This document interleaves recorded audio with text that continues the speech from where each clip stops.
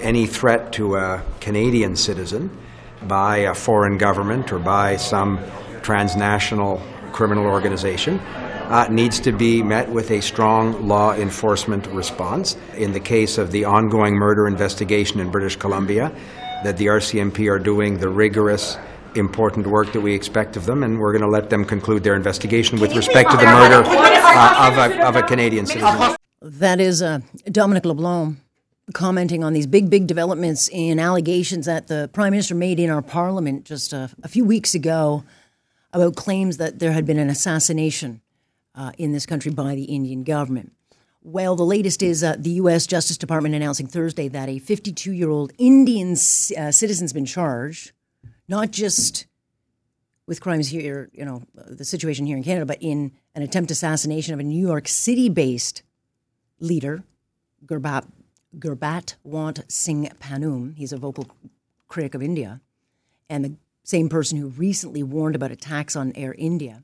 But the Justice Department alleges that this suspect, Nikhil Gupta, is also the same man connected to the June 18th, 2023 murder of a BC Sikh activist. India has consistently denied these allegations made by Trudeau. He's certainly been asking for evidence. I don't know what happened in the meantime between Canada and India as far as conversations, but it's been tense, right? Very tense. And now the Americans have blown this whole thing open with these allegations that indeed this senior field officer was directed by the Indian government to carry out the assassination. So what happens from here? Let's ask someone who might know. Phil Gursky, President and CEO of Borealis Threat and Risk Consultation, former CSIS analysis, joining us now. Thanks for joining, Phil. My pleasure, Alex. So why does he ever call me when things go bad? Well, if you've got another interest like painting or something, you've got to tell us, right? Is there some skill you've got outside of intelligence gathering?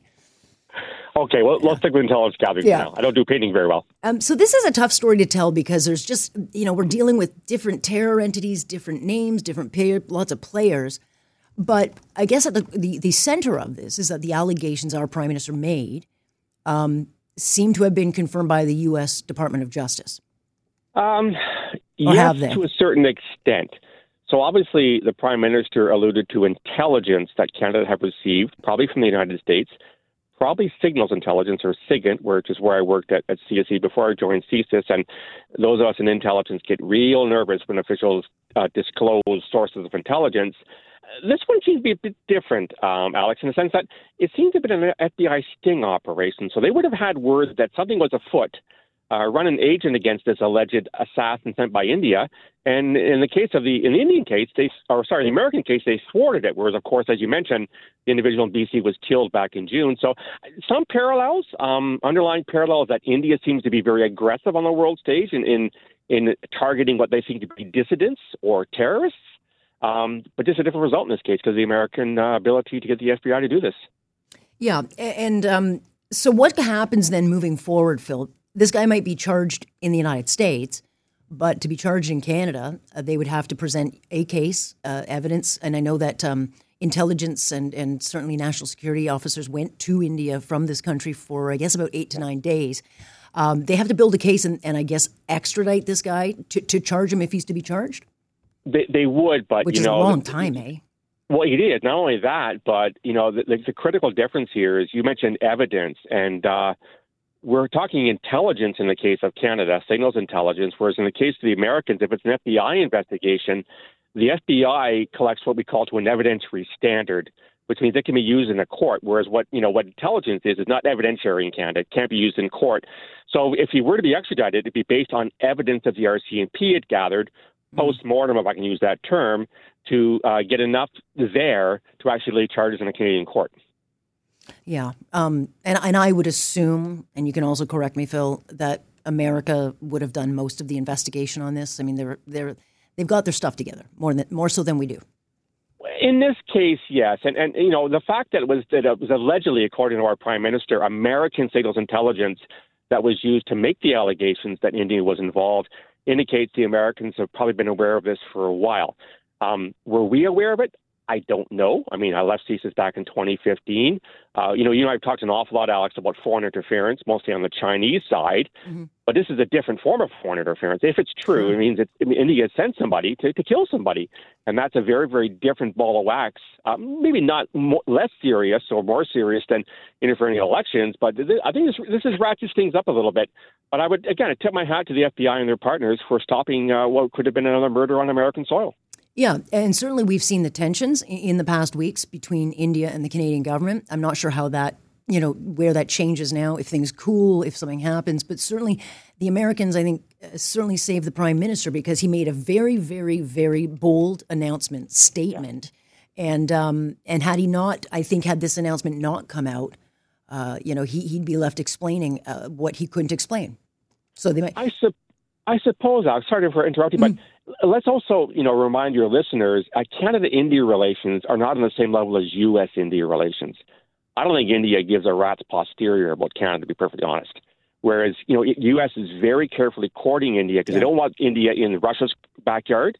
They don't want close relations with India and China, although India and China have border disputes and such.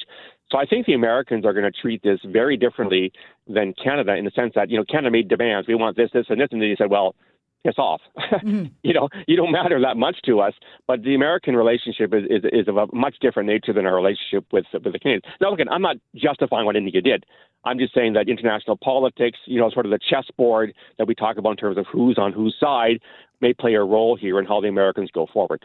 But to your point that you were just saying, I mean, it's certainly this will play itself out in the headlines, in politics. It will play out in the international community. But we have a problem in this country, a serious problem, not just with China, but with extremism within India. You see all the hate and stuff we're watching out play in the across this country right now. We have a serious problem with extremism in this country, and no seriousness to actually solve it.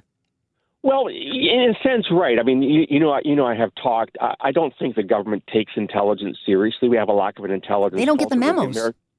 Well, exactly, and so we do have a problem with it, and I'm not sure the government's got the problem figured out properly. I know the security services are doing what they can with their resources, at CSIS, the RCMP, et cetera, et cetera. But there's a lot of balls in the air right now, Alex, whether it's foreign interference or espionage or extremism on a whole variety of levels. And I think the government is struggling to understand exactly what's going. And when you have a government, let's face it, in the case of China, ignored intelligence over the past 15 years, that makes you wonder whether or not they really understand the nature of the problem. Well, the first step is admitting you have a problem, and for all the politicians, I'd say, and stop taking money from the problem for votes. That would be a good start. Well, maybe the government should join AA. Isn't the first part of AA saying I have a problem? I have a problem. I'm addicted to taking money from those I should not. It's true. All right, Phil. Thanks for breaking it down. I appreciate it. You're welcome. But wait. Do you have any hobbies? Because if you do, we can call on you. I'm a really bad goaltender. Put it this way, Alex. My goals against average and my IQ are about the same, which means I'm either a really good goaltender or a functioning idiot, or I'm a terrible goaltender, but I'm an Einstein. So I'll let you figure that one out. All right, we'll stick to security issues. Appreciate it. Thanks, Alex. All right, that's Bye-bye. Phil Gursky joining us here. Boy, oh boy, we'll see how this one plays out. But yeah, we got a problem. We got to fix it.